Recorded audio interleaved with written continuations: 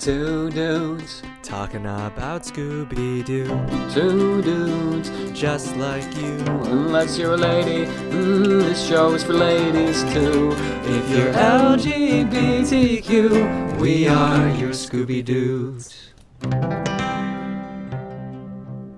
So Luke, I think it probably goes without saying that there have to be a portion of our listeners who listen to Scooby Dudes on their phones. Yeah, I'd say probably the majority of our listeners. That's certainly how I listen to all of my podcasts.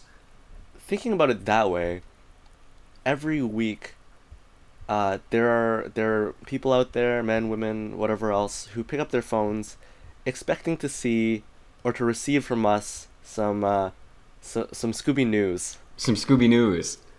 What's the term? Scooby news is good news. They say they requested, please send news, and we have fulfilled that request. We've got good news and Scooby news. Which do you want to have first? The good news is that we've got Scooby news. So now we'll give you the Scooby news. But first we'll tell you a little bit about ourselves. How about that? Oh, yeah, we should definitely do that. So we're the Scooby Dudes. We're two best friends who are here today to talk to you about our favorite meddling kids. And their dumb dog, too. My name is Evan. My name is Luke. Doing just fine. Yeah. Really, Evan, because, I mean, I'll just break the news that today we're going to talk about an upcoming flick that's going to be starring just Daphne and Velma live action. And before we started recording this, you told me we'd have to get right into it because you were afraid you were going to throw up at some point. So what about a movie with just two women that takes the men out of it? Like, when you talk about throwing up, it makes me think about throwing up. I'm genuinely sorry about that, man. I don't want to put that on your mind. That said, you're exactly right. Dearly beloved, we have gathered here today to discuss a news item. And we typically don't do this, but the news broke a little while ago, just within the past week. I believe Variety covered it on the 28th of November. And we definitely thought this was worth discussing because, yeah, first of all, a Scooby-Doo like live action film in theaters is worth talking about. That hasn't happened for quite a few years yet. I mean, we had Scooby-Doo Monster Island. That was 2012, 2002. Yeah, just the Scooby-Doo movie, 2002. Yeah, and then 2002. The sequel came out sometime after that, which had to be direct to video. I don't think that thing touched a single theater. I'm pretty sure it came out in theaters. Oh, really? Wow. The thing with like you said, this would be a big deal whatever kind of live-action Scooby movie came out and would be next coming out. The fact that this is prospectively going to be, or I think confirmed it's going to be, just Daphne and Velma, at least the movie's focusing just on them, that's a huge deal. This is the first time this has ever happened in Scooby-Doo history, as far as I know. If you go to our website, scoobydudes.com, I'm going to put a link to this article, but I thought it would be helpful if I went over some of the broad strokes, and then we can discuss it more in detail. Yes, because we do know some details about how this movie is being framed. So why don't you lay it on us?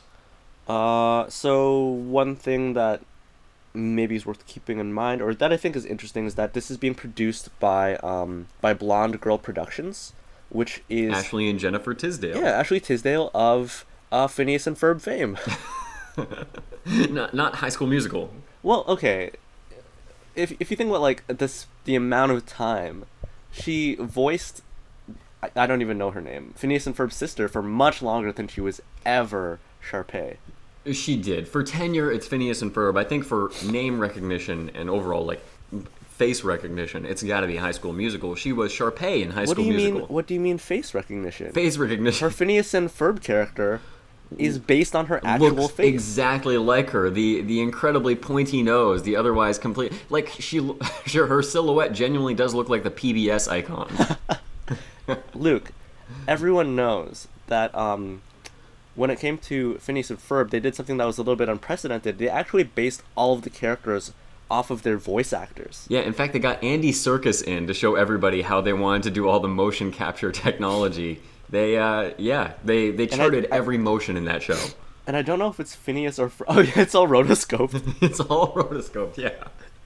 Which is why sometimes they're running, and you can kind of see that herky-jerky motion. We need to do a purely rotoscope bit. We've talked so much rotoscope. I love rotoscope conversations. If you don't know what that is, check the show notes. I'm sure Evan will have some interesting tidbits for you there. Yeah, Ashley Tisdale, Blonde Girl Productions. It's currently shooting right now, and it's going to be released in 2018. Oh, I'm sorry, real quick. I think it looks like Blondie Girl Productions. Just point of clarification. Yes, you're correct. Thank you for catching that. No problem. 2018. That's not far off. So I'm just gonna read this paragraph and then we'll break it down. Yeah, lay it on us. Daphne and Velma, and that I guess is the working title. It's not great. I'm hoping that they change it closer to release. But Daphne and Velma tells the story of Daphne Blake and Velma Dinkley before they team up with Scooby and the rest of the Mystery Incorporated gang. The mystery-solving teens are best friends, but have only met online. Until Daphne transfers to Velma's school, Ridge Valley High, stocked with high-tech gadgetry by the school's benefactor, tech billionaire Tobias Bloom. While their peers vie for a coveted internship at Bloom's company, Daphne and Velma try to uncover the reason why the school's brightest students are disappearing, only to emerge again in a zombified state. Or sorry, let me read it the way it's spelled here. Zombified state. Did they hyphen that? They did. Unnecessary. Wow, that's actually a lot of plot detail they're tipping the hand with there. And they're really really strongly hinting that Tobias Bloom is the villain. Oh, I want to get way into that plot. Do we want to get any more detail out on this ahead of time? I think that's really the main things. One last thing, and I don't know if like our listeners will be familiar with them. I certainly was not. Sarah Jeffrey will be Daphne, and Sarah Gilman will be Velma. So we have two Sarahs. And you know what? I think that we can sort of discuss this a little bit. The casting? You and I have done, 2 fan cast episodes. We've both cast Velma and Daphne with various actors. Sure have. But I do think it's worth noting in that in a number of like the direct-to-video or direct-to-TV movies that they've done, they've decided to make Velma, I don't think full Asian, but like part Asian. At least part Asian. Can we talk about that for just a minute? The fact that they want to bring a little bit of ethnic variety into Scooby Doo. Understandably, it's a very white original cast, and that does need a change up. But the fact that they always choose Velma, the brainy one, to be Asian it feels a little racist, to be frank. I don't disagree with you. It seems too easy. Yeah. It's like when they were doing Inhumans, like ABC's Inhumans, which I heard did horribly, and I'm not surprised by that. But you have characters like Karnak is like inscrutable and good at martial arts, and Gorgon is very large. And as soon as I found out that they were doing like mixed casting or whatever, I was like, oh, Karnak's Asian and Gorgon is black. Yeah, I was about to say the same thing. And that's what they did. Was that the case? Okay, yeah. And yeah, I think there are these sort of like unspoken some of them are actually a bunch of them are spoken, but there are these like stereotypes that exist in like the public consciousness, and I think that when you cater to them, it always looks, I was gonna say easy, but more accurately lazy. Yeah, I agree. It looks lazy. And man, I bet dollars to donuts the guy with supernatural leadership abilities was white, and a guy on top of that. It's disappointing in that kind of sense. So yeah, I think making Velma Asian is a little bit too easy. That said, and it's not a very creative way of injecting color into the show. No, it's not. I don't know what these two will look like. They haven't released any like stills or anything. Variety has pictures of both of them, but I do not think they chose very good ones. Good pictures? I thought you meant women. I don't think they chose. I'm glad they chose women, but I don't think they chose good ones. Sarah Gilman is from a show on Family, or it aired here in Canada on Family, called I Didn't Do It, that I actually thought was a pretty decent show. All of those kids have gone on to do like other things. I think another one of the girls on that show is now in Fox's Gifted, but they really use that as a springboard. Well, can we talk just briefly on who they chose? Like you said, we've done fan casting ourselves. I think we've had some great picks in the past for who we chose for Daphne and Velma. The ages factor into the show, the movie here a little bit because they're in high school, I think you mentioned. Yeah, I assume it has to be high school, right? That's the whole thing, is that like they're teens. The internship thing threw me off a little bit, but I guess you can do an internship when you're in high school. Yeah, I think a lot of high school series kind of are functionally colleges for how serious the academics seem to be. I buy Sarah Gilman, I think that's who, I'm picking the right person, as Velma. Yes, and she played a similar character on I Didn't Do It. She was more of like the weird bookish girl. So they've typecast her a little bit, actually. Yeah, well, I guess they know she can pull that off. Daphne as Jeffrey as Daphne, excuse me. I'm not sure on that one. I guess I'd have to see the complete get-up. I'm gonna accuse you a little bit right here. I'm gonna put you on blast. Do it. Even though I have no confirmation of this being the case, do you not think Sarah Jeffrey is hot enough to be Daphne? Oh, I was just refraining of saying, because I feel like this is a sexist thing I do. I should come out and acknowledge it, where every time we're talking about people, for me especially women because I'm straight, I say whether I think they're attractive or not, which is not something I need to do. But historically, I find Velma more attractive than Daphne, and I think Sarah Gilman is very attractive. So you think Sarah Gilman is more attractive than Sarah Jeffrey? More attractive. So in that sense, they are both good Daphnes and Velmas because I find Velma more attractive in this case. It's consistent with your personal preferences. This is consistent with how the characters should be for me. So yeah, the fact that I'm uninterested in Daphne is correct. Please forgive me because that's whether they're attractive to me or not shouldn't dictate whether they're cast correctly. I do think it will. They did good. It will be interesting to see, if only because Sarah Jeffrey is not a redhead. Well, I think they're gonna make her a redhead. Maybe. I feel like they're. Surely they must, right? That's such a. I mean, they're gonna give Velma glasses. They're gonna make Daphne a redhead. I think those two things are gonna happen. But the thing I'd like to talk about, if we can pivot from the characters to the way the characters are being set up based on this little premise that we've heard, they're starting out as friends online, which doesn't feel like the way that I would have set up them becoming friends. The fact that they're friends when the series seems to begin, or not the series, but the movie. How would you have established that? I think it's that Daphne shows up at just transfers over to her school, and maybe Daphne's already kind of known for being an online blogger or something like that, or having a video blogger. But they become friends once they're at the school because I feel like there's normally a power dynamic or a power disparity, status disparity, excuse me, where Daphne comes in as the cool kid, Velma is not the cool kid, but they find they have common ground in their desire to solve mysteries. I actually think I see what you're saying, and like I don't think you're wrong. You acknowledge that I'm brilliant and right about almost everything, but maybe not in this case. Maybe not in this one specific case. Okay, what's up? I think that in what would be an interesting take on the power disparity is if Daphne shows up and she's very like popular, blah blah blah. At her old school, she was like, I don't know. I'm not gonna like. I feel like the whole cheerleader thing was played out, but she arrives at this new school, and Velma's the one who like thrives there because it's like it's like a nerdy. What is it? It's a school full of like high tech gadgetry.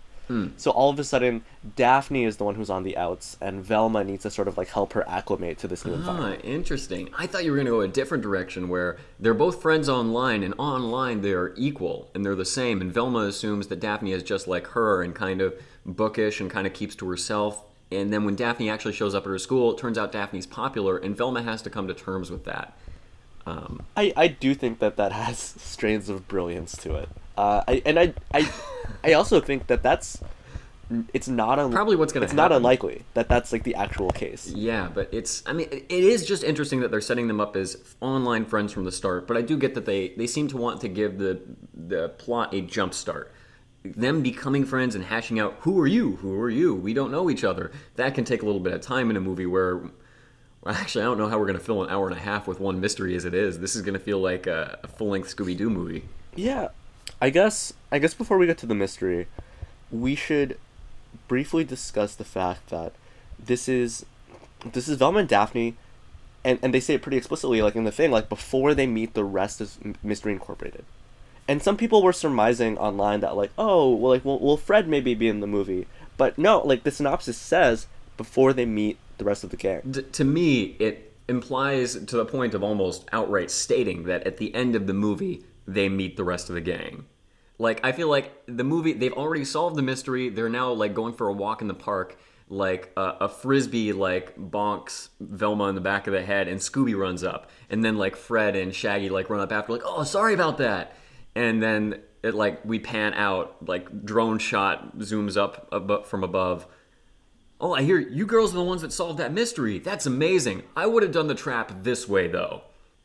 But to me, it's almost dictated by what we know so far that they meet the rest of the gang at the very end of the movie. What do you think?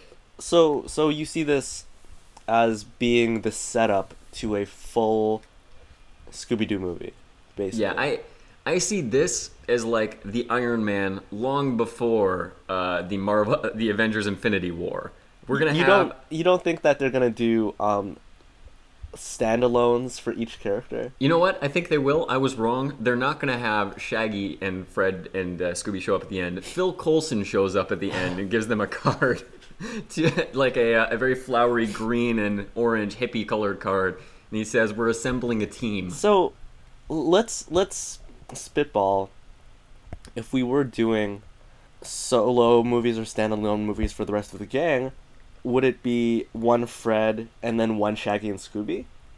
I think if we were going to do solos, we'd do a solo one for each person.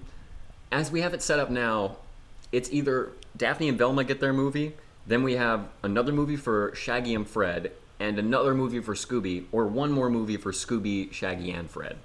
Although I think what's really going to happen is that there's going to be no movie for Scooby, Shaggy, and Fred, and it'll just be a group movie that comes next. And frankly, I'm okay with that. I don't think we need to give the other guys that weighted time. I mean, they've had plenty of time in the limelight.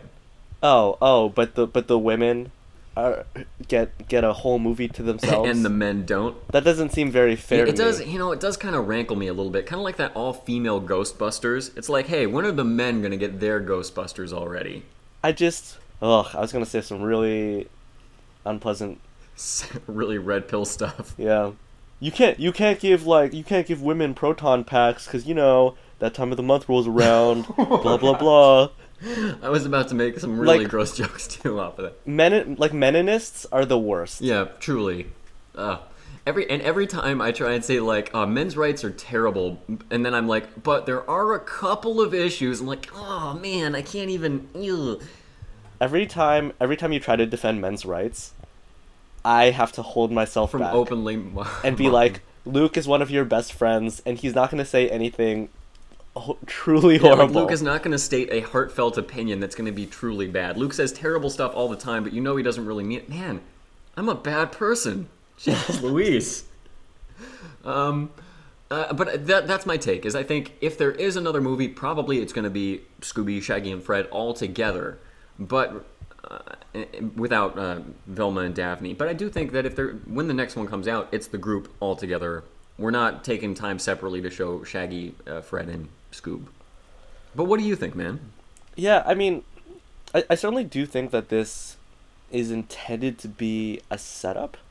Because you would never do, when you sort of do the origin story of a character, especially characters who are part of a larger group, it's never meant to just be that and nothing else. Yeah, I mean, imagine a movie that's all Bruce Wayne's parents being shot outside the movie theater. That's how it ends.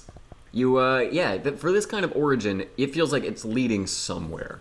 But it is interesting, just the whole idea that this is Blondie Girl Productions, and their focus, which I think is commendable and it's pretty cool. Their focus is on stories or films, narratives about and featuring women.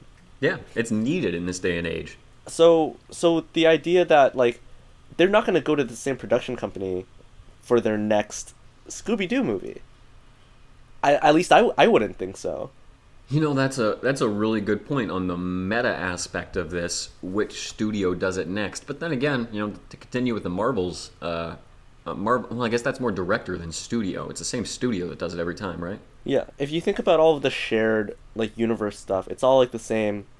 Yeah, it's all the same studio. It's the same like people who are kind of like putting all of the stuff together. So Well, what if? Because I'm imagining in the next movie, even if it is the whole group all together, it kind of the focus swings a little bit over to the men to fill in what we missed, what we didn't see in the initial movie. But what if Daphne and Velma remain the protagonists in the next movie? like they're still the main. They're still the characters. main focus, and so in that sense, it stays with Blondie Girl Productions because even though the guys are added, I mean, there's going to be guys in the movie already. I assume this isn't an all-girls academy. Yeah, can you imagine like using Avengers as an example? If It was all about Scarlet Witch, or or like if in the first Avengers like Hawkeye and Black Widow yeah, got like as much screen time as like the Avengers you actually cared about. yeah, we're just like Widow and Colby Smulders or whatever her on-screen name is. Maria Hill. Maria Hill, so forgettable. But yeah, like if they had the primacy in the movie, it's unimaginable to me. Just because Avengers and Marvel in general has such a heavy dude-weighted cast and like screen editing thing. Yeah, no, yeah, I do think that is really really interesting. Just like we've established the women, and they're the ones that like we care about just right from the get go. So why would we like pivot hard away from? Why would we shine the spotlight away from them when that's what audiences will be used to? I think to use Wonder Woman as a point of comparison, it's kind of like Steve Taylor in Wonder Woman. It's he's still important, he's still part of the story, but it's not his story. Yes, Steve Taylor, American singer, songwriter, record producer, music executive, filmmaker, and actor. What's his actual name? It's Steve Trevor. Trevor. Ugh, Steve Taylor. I can't get Newsboys out of my head. Sorry, man. He produced some of their best albums. Did he really? Yeah, he wrote like classic Newsboys, the stuff that got Newsboys big. That was Steve Taylor. And yeah, also fun fact: Steve Taylor was woken up on a beach by Wonder Woman once in a blue moon. So I think what do we talk about next? We can talk about. I'm wondering. Okay, so here's the thought: Scooby and Shaggy are a unit. Like they're inseparable. When like they are best buds in a way that they're closer to each other than any other members of the gang they're close to. Fred and Daphne have always kind of been a little bit of a unit, which always left Velma on the outs. I do think it's fantastic that they're making Velma and Daphne kind of a unit in this first movie because, I mean, it makes sense that they'd relate to each other in a way that they can't relate to the guys. Making them friends is unprecedented, I think. Unbelievably unprecedented because it's so obvious. But my question, like, I think it's great again that they're making them a friendship unit. Scooby and Shaggy are going to continue. Do you think when we see the guys, Scooby and Shaggy are going to continue to be a unit and therefore Fred will be on the outs? Or will Scooby, Shaggy, and Fred now be a unit such that Scooby and Shaggy and Fred have perhaps almost the same friendship with Scooby? My thinking would be that Scooby and Shaggy and Fred all are Scooby and Shaggy are Shaggy and Fred are friends and do have that similar friendship. But the way that everything ties together is there are a lot of like different overlaps, right? So it's like Velma and Daphne are like very good friends. They met online, blah blah blah. Scooby and Shaggy, obviously they're an inseparable duo. Fred and Shaggy are buds somehow. We don't know how. And then the romantic interest between Fred and Daphne, presumably. Presumably, I was going to say that's an assumption right there. Presumably, I have no idea, and so it is just like this group that exists because of a series of overlaps, which I think is true about like friend groups in general. I think so too, and I think even withholding any kind of romantic interests between members of the group, I think Scooby is the glue that brings the guys and the girls together. Yeah. I think again, like I would put a little bit of money on the fact that at the end of this movie, Scooby like runs up to Daphne and Velma, and then the guys follow, and Scooby kind of like breaks the ice. Yeah, that's it. I don't know if we'll see the guys on screen, just because of like casting or whatever, but I do think that they're going to strongly hint at whatever comes next. Yeah. Without a doubt. That's a good point. I did want to talk about the mystery, but I think that a good segue from here, because we're talking about sort of like romantic interests, like Fred, Daphne, that sort of thing. Yeah, we gotta talk about this. If you type in Velma, Daphne live action movie or whatever into Google, a number of the articles that pop up are some of like the fan reactions, and a lot of people saying that their hope and ultimate desire for this film is that the two protagonists be in a romantic relationship with one another. Wow. I see that as very unlikely. And I don't say that saying I hope it doesn't happen. I just see it as very unlikely to happen. Kind of like if you see someone like... it's unlikely in the way that I would see it as unlikely that they would make a movie just about Daphne and Velma and cast women of color in both roles. It's more progressive than I'm guessing the studio is willing to be on multiple fronts. This is just a headline that I read on a sidebar of some site, and I read it and I was like, yeah, I'm not going to read the rest of this article because the headline like speaks for itself. And it was basically like it boiled down to all Hollywood decisions are made out of fear. Fear or greed. But hey, I mean, that's all business decisions. I mean, but really, it's a fear. The fear is that like they won't make as much money. Like, yeah. It's and yeah, I do think that if you had like a lesbian relationship at the core of this like decades old franchise, people would be like, my childhood. People would be up in arms about it. Yeah, and just like Scooby Doo. Okay, I'm gonna say some stuff. Scooby Doo is a family-friendly property. Now, same-sex relationships should be seen as family-friendly. Anybody who doesn't see them that way, change your mind about that. But I think the studio is gonna play it safe and is gonna try and make it possible for people who do have those beliefs to watch this movie without getting indignant. I would see it as likely that we will see some kind of same-sex relationships portrayed in this movie, but not between the main characters, because they're going to want to make it possible for people to ignore that if they want to. I do think that there are two reasons. Well, I mean, there are a number of reasons that they won't do it. So, like, one of the big ones is just, like you were saying, just, like, not wanting to alienate people. But I don't think it's so much just, like, alienating people who aren't down with, like, LGBT plus relationships being portrayed on screen. I do think that there's the added element of people wanting the creators to stick close to the source material. Yeah, you're probably right on some of that too. Yeah, and it would preclude the possibility of really romance between the ladies and the men, which I think is something that a lot of people kind of hope and hunger for, especially in the live action films. Although, they could be bi. There's nothing saying they can't.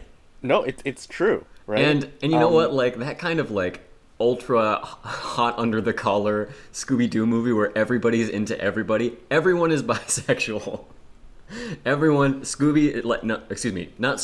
Everyone but Scooby is, but, like, Shaggy's into Fred, who's into Velma and Daphne and Shaggy, and it's just like this, not a love triangle, a love, tesseract, if you will.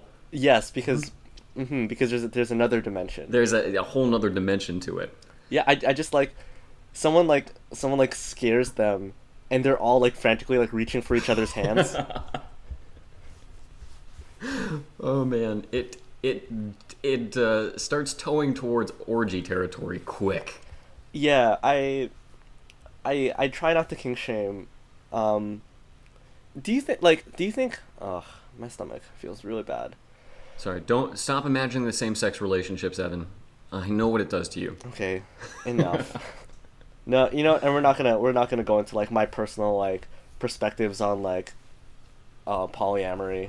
Let's talk about the mystery. Let's talk about Tobias Bloom. Let's talk about the mystery. Tobias Bloom. Yeah, just on that premise alone, it's like, so when do we find out that Tobias is the villain? It's not a matter of if, it's when. Then again, 2002 Scooby-Doo Mystery Island, or Monster Island? It's literally just called, it was either Scooby-Doo or the Scooby-Doo movie. Those are the only two titles. Gotcha.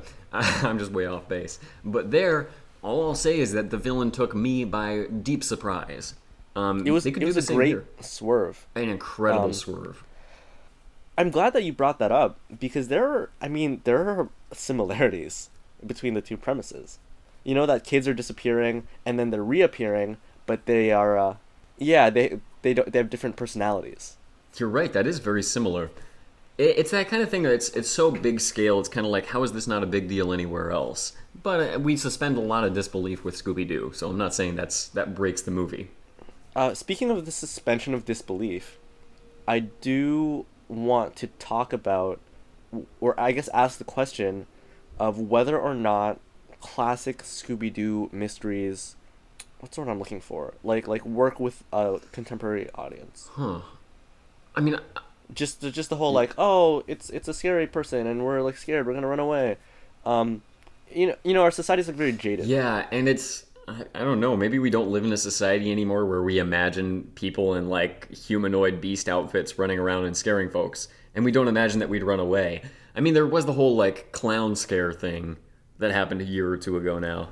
It's really scary, actually. Really scary. So if we think of it in that sense, yeah, maybe a little bit.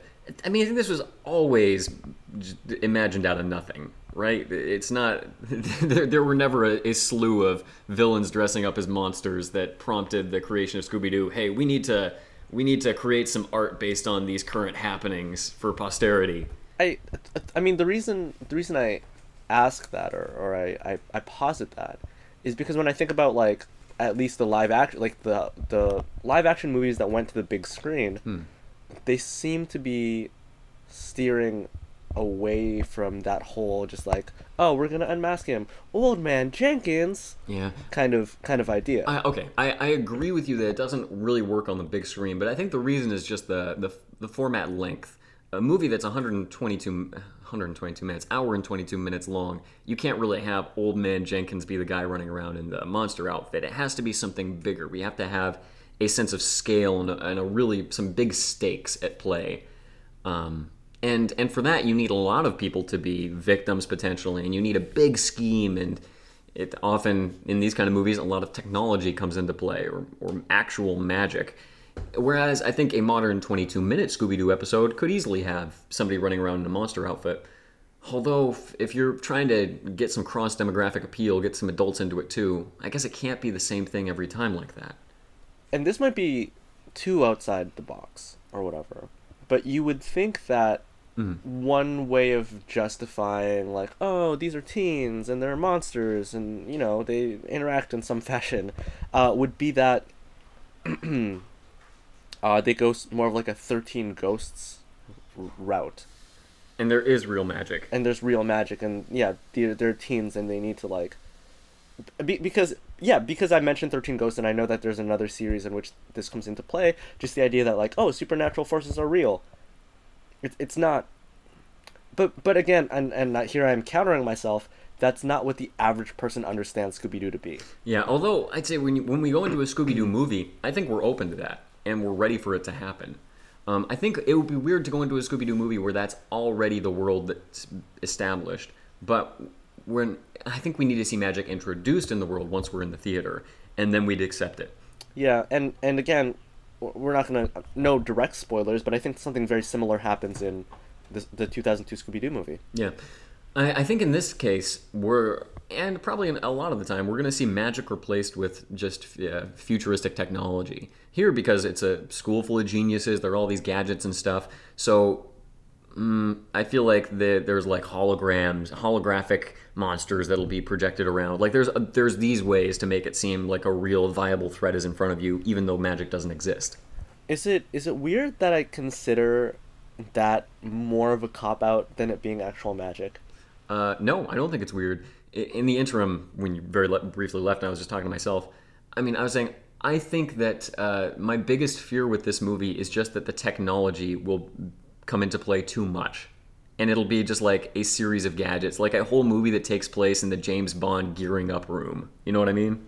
That would make me so angry if someone was like, oh yeah, you know, like that smoke or whatever that like trailed behind me as I flew through the air.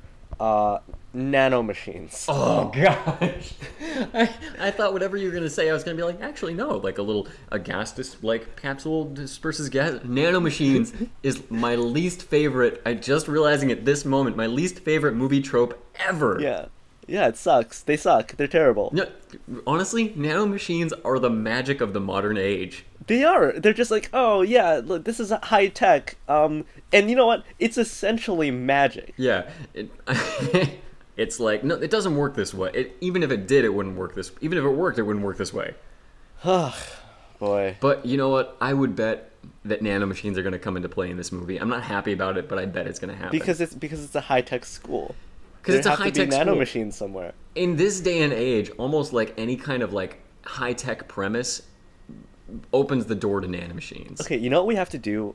First of all, when this comes out next year, we're definitely going to watch it, and then we're going to do an episode on it. But what I think we should do is we should create a what's it called? Velma and Daphne? Or Daphne and Velma, sorry. Yeah. Or I guess, I don't know. A Daphne and Velma bingo card. We need to do... Oh, we can distribute that to anyone else who wants to see the movie. Yeah, and we'll put it on our website, and we'll make it easily accessible, and then we'll, I'll try to share it more before the movie comes out. But, like, I think nanomachines is one square. Oh, yeah. I think another square is... What's the word? Is it queer baiting? I don't think that's the correct term, but just sort of hinting that the two of them are romantic. Hinting, yeah. Just like sort of like stoking the flames, but just barely, just so fans will be like, oh, but maybe. I think the free square in the middle is we see Scooby. Okay, I think the free square is that I don't even know if we'll see Scooby. I think it might even just be like a bark off screen, like off camera. Yeah. It's even so, I feel like it costs them nothing aside from a small CGI budget, and they're going high-tech enough with the premise that they're going to have it to animate Scooby in there. I feel like it'd be silly not to. But a bark off screen, and then like they look, and that's the end of the movie, I'll hand it to you. That is brilliant. I love that. Audiences know, yeah. They're playing to our expectations. Yeah. Because audiences know. Let's so do 10 weird. minutes. Like, how long do we want to go with this? Because I know that we still have to do outro. 10 more minutes. Okay, so one thing that I find really interesting about just the title, which again I believe is just the working title, Daphne and Velma, is how it has no direct ties to Scooby Doo. Do you know what I mean? It's sort of like the Logan of I guess Hanna-Barbera like live action adaptations. I guess, but if Logan came first, again, the thing that I keep hanging on is this is before Mystery Inc., so it's leading up to Mystery Inc. To me, it's necessarily setting up Mystery Inc. They're wasting the premise if they don't lead into that. I just can't imagine them not leading into the full gang with this movie. In another world, this movie is titled Mystery Inc. Origins, Daphne and Velma. Yeah, I mean, yeah. It could very well be titled that ultimately. As you said, it's just a working title, Daphne and Velma. I feel like there's a Velma and Louise kind of joke that could be made there, because it's that kind of, like, I don't know. I'm just really scared about the technology aspect. And I'm hopeful that Bloom is not ultimately going to be the villain, and that there's going to be some good red herrings. I feel like there are going to be two squares, and one square is Bloom is the villain, and another square is Bloom is like the red herring. I think there's going to be, yeah. Of course Bloom was the villain, and of course Bloom was the red herring, are two squares that we'd have on opposite sides of the bingo sheet. Yeah. Let's see what else we can fill in on the bingo sheet as we talk out maybe one or two more topics. I gotta say, on this article I'm reading, it mentions they want to reboot the Scooby Doo franchise as a live-action film focusing on Daphne Blake, parentheses the redhead, and Velma Dinkley, parentheses the brainy one with glasses. I'm a little offended they had to say that. Are you serious? Yeah. Konbini.com, get it together. This article is for fans. Yeah, you should just read the Variety article. It's professional. They have standards. I don't know. Konbini is the only one I trust. Konbini is the Fox News of Scooby Doo media. Okay, you know what? It's upsetting to me to think that this announcement or whatever, that there's going to be a Velma and Daphne movie, Daphne and Velma, sorry, is the kind of thing that they would lambast on Fox. Oh, you know it is. War on Scooby Doo is what they would call it. They're just gonna be like, what about Fred? What about Shaggy? And Where are all the men? You know the lamestream liberal media is pressuring them to make these two kiss and stuff too. I hate. Oh, okay. The lamestream media. Lamestream liberal media is anything that's followed up by that you can ignore, I think. Oh, were we going to talk anything more about the premise or the mystery that we're okay, here's my question. Do you think we're going to have any classic Scooby-Doo gags or tropes in this movie? I mean, I feel like they have to. I feel like they have to have Velma be like, my glasses. I can't see without my glasses. We're going to have that. But Daphne, all Daphne has is being caught. Ah, yeah. And they did good things with that in the 2002 movie, with her being caught and with them giving her some power and some agency within and over that fact that keeps happening. I'm guessing they'll do something similar here. But those are really the main two things that they have, outside of ways that they interact with the rest of the gang. What I'm curious on, are they going to have the corridors scene? Or they must have the unmasking. Yeah, they have to have an unmasking. It's tough because they're part of an ensemble cast. And even as a part of that ensemble, they don't have a lot that's, like, explicitly theirs. Yeah, and they can't really do a lot of the stuff that the other cast can. Not even saying, just given the kind of movie this is going to be, not to say that they can't because they're women. Can you imagine Velma is scared, so her teeth start chattering uncontrollably, so Daphne clamps her hands down on Velma's head, and then Daphne's knees start knocking uncontrollably? Like, this is the kind of thing that could never happen with them. Let alone in a live-action movie. But weirdly, it works when one of those people is a dog. And the other is Matthew Lillard. Like, live action, he can make it work, but that's... Because I think that's who Shaggy is and how Matthew Lillard plays him. I don't think that's going to happen here. I guess my question is where the comedy comes from, if this is going to have some comedy in it. It's really, really tough. And it's hard to imagine another ensemble cast that you could just take two characters out of and focus solely on them. Yeah, even Scooby and Shaggy, I can't really imagine it working well. Maybe because Get a Clue Scooby Doo is fresh in my mind, and that's forever poisoned the idea of Scooby and Shaggy having their own mysteries or adventures.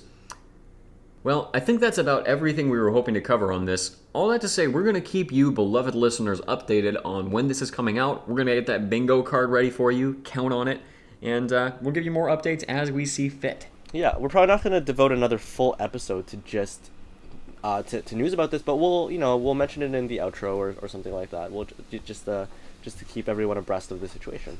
Abreast because they're women. Nice, Evan. Real classy of you. Men also have breasts. You realize this? What? Listeners, this is sort of like an impromptu thing that we're doing. Which means that the intro and outro are recorded as part of the episode itself. Did you not like my send news bit at the beginning? Because I feel like you really skimmed over it. It was okay. I'm sorry, man. I recognize I should either, if I find it funny, I should give you that credit, and if I don't, I should roast you hard for it. And I didn't do either of those things.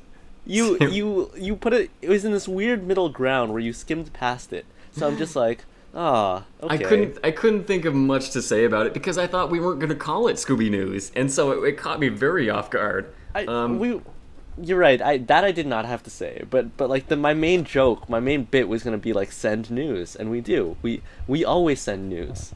Wait, now I don't know if I got the joke. Wait, what is send news? Oh, like how people are like, oh, like send nudes. Oh, see, sorry, I didn't get that.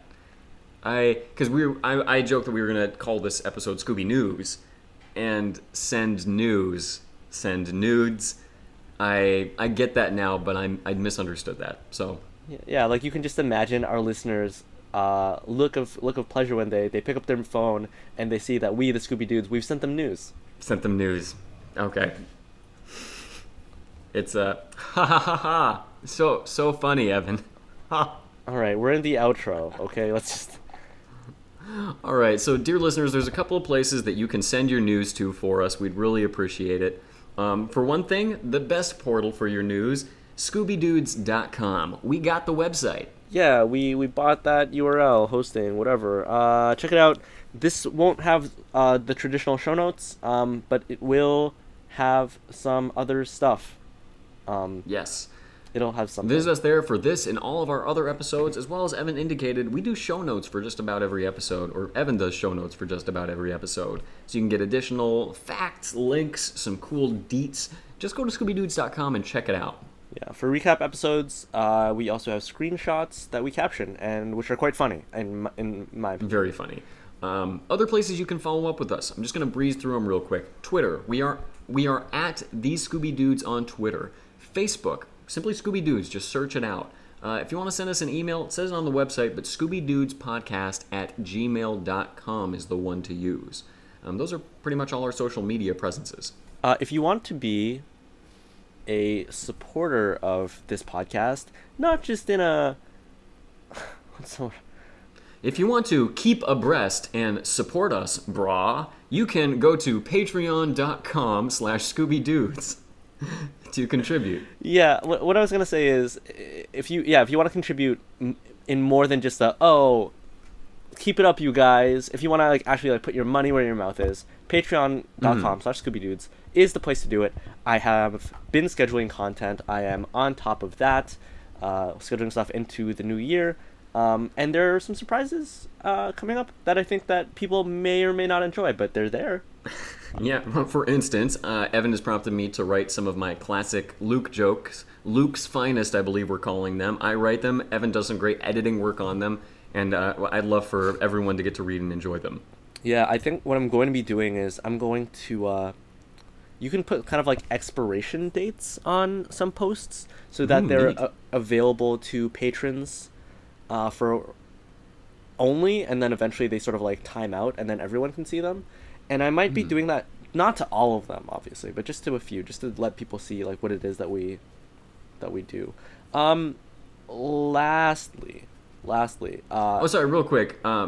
If you donate to us on Patreon, not only will you get access to all these cool things that we just mentioned, but we'll shout you out on the air. We'll tell you our appreciation verbally, on air. We'll record it. In fact, we won't just do it the first time you donate, but we'll do it every single week after. We will speak your name. What other podcast can say that they say the names of their supporters every single episode? I genuinely can't think of one, let alone one that does it with so much care and just loving doting as we do. So here are our beloved donors. Thank you all for yet another month's donations. Okay, so I'm flagging. I'm on my last legs right now. But there's one final thing that we want to do just to close out this episode. If you leave us reviews on iTunes, and if these reviews are 5 stars, we will, or rather I will, read them on the air. And I will listen to them on the air.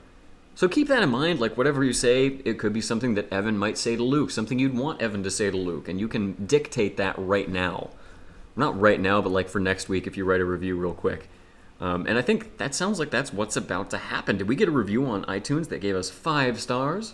We did. And I actually signed up for a service that will email me reviews that we get, which is very useful. Is this just for German iTunes, or is it American and Canadian iTunes? So what I had been doing was I had been checking America and Canada, and that's it, because there are a lot of countries and I don't have that much time. But this service will apparently email you reviews from every iTunes. So listeners who are not in North America, you now have nothing to worry about, to be afraid of. When it comes to me not catching it, I will catch it because of this handy-dandy email service. Heck yeah. Called My Podcast Reviews. So just Google that. I just give them a little blurb because they did me a solid. Okay, so I'm going to read And if you write My Podcast Reviews, a 5-star review on iTunes, we will read it live on air. Is that what we're saying? No, I'm sorry, I misunderstood. Just use the service. I'm going to read this review, and then I'm going to go... Okay. We received this review on November 7th, so we're a little late. But again, I didn't know that this was here. It is 5 stars. It is by someone BRYXM. Brixham from the UK. So this is a British review. I will not be affecting the accent. The review is simply titled "Love It," and the review itself is, "As someone who loves Scooby Doo, I think this is the best podcast to get an insight into such a great series." And then there's a smiley face. I think it's like the :D. Oh, open mouth smiley face. Yeah, I which I like. So thank you so much for this review. My apologies for taking so long to read it on the air. I was not aware that it existed. I'm very grateful for your review. Thank you kindly. Dear madam or kind sir. I thought you were gonna do like the Oh, thank you. Who did you say doesn't like that? Your wife, like your wife? My wife doesn't like that when both me and her brother do it at the same time. Can you imagine what it's gonna be like when you, Gordon, her brother, brother-in-law, yeah, and me all do it at the same time? Oh man, our favorite thing to do to her is when she would call, like, because I used to live with her brother, we were roommates, that's how I met my wife. She would like call one of us, and then we'd both get on the phone, me and Gordon, and we go, hello, hello, hello, hello, and he and I would trade back and forth, so she couldn't tell whether she was talking to her brother or her boyfriend, and it drove her crazy. I still love doing that, and I'd love to rope you in on it. I'm hearing a no from the other room. You don't think that you were creating any sort of weird conflicting emotions in her to hear I her know I was. That's what it was. Oh, maybe that part gets cut. But thank you for your review. You know what, honestly, part of why I think it's so funny is because of how much it sounds like the elephant in Bedlam in the Big Top. I know that. I figure that's what prompted it for you. Indeed, good sir. Jolly good. Thanks for that review. You know, have you ever heard like a British or Australian person like do an American or North American accent? I believe it's been a while, but I have heard that before. It's one of my favorite things in the world. Is it because they're bad at it? It's just interesting. Or you mean specifically when they're bad at it? I like when they try it and they're not very good. Bad or good. Like we talked about the Newsboys a little bit. I saw a clip of the Newsboys in concert where Peter Furler tried to do a Californian accent. I think all it was him saying California in an American accent, and it was like mind-blowing. I mean, you and I as like Western North Americans, we hear our folks doing British accents all the time. Right. That's like one of the first accents you learn to do, and one of the last accents that's still okay to do. But the converse of that we never hear, and I find it fascinating. So, thank you for joining us for another episode of Scooby Dudes. Join us again next week. That's how all British people sound, right? Yeah, all of them. There are that was my Michael Caine. Dialectical differences. Michael Caine. I miss when Batman memes were from the Nolan movies. Oh yeah. The new Batman makes for terrible memes. That's the real crime. He really does. Right? Like Justice League has come out and been out for a while, right? And I don't see any Justice League memes. And I think that's when you know your movie is a bad movie, when no one's making memes about it. Or when all the memes are about how bad the movie is. You know that it was only top of the box office for 1 week? I didn't know that. And then Coco beat it out. I keep forgetting that it's come out because, like, no one cares that it's out. Jenny Nicholson tweeted about it, and it was just 3 words. Justice League bad. Man, she dedicated a lot of time to that. That sounds like a paid plug to me.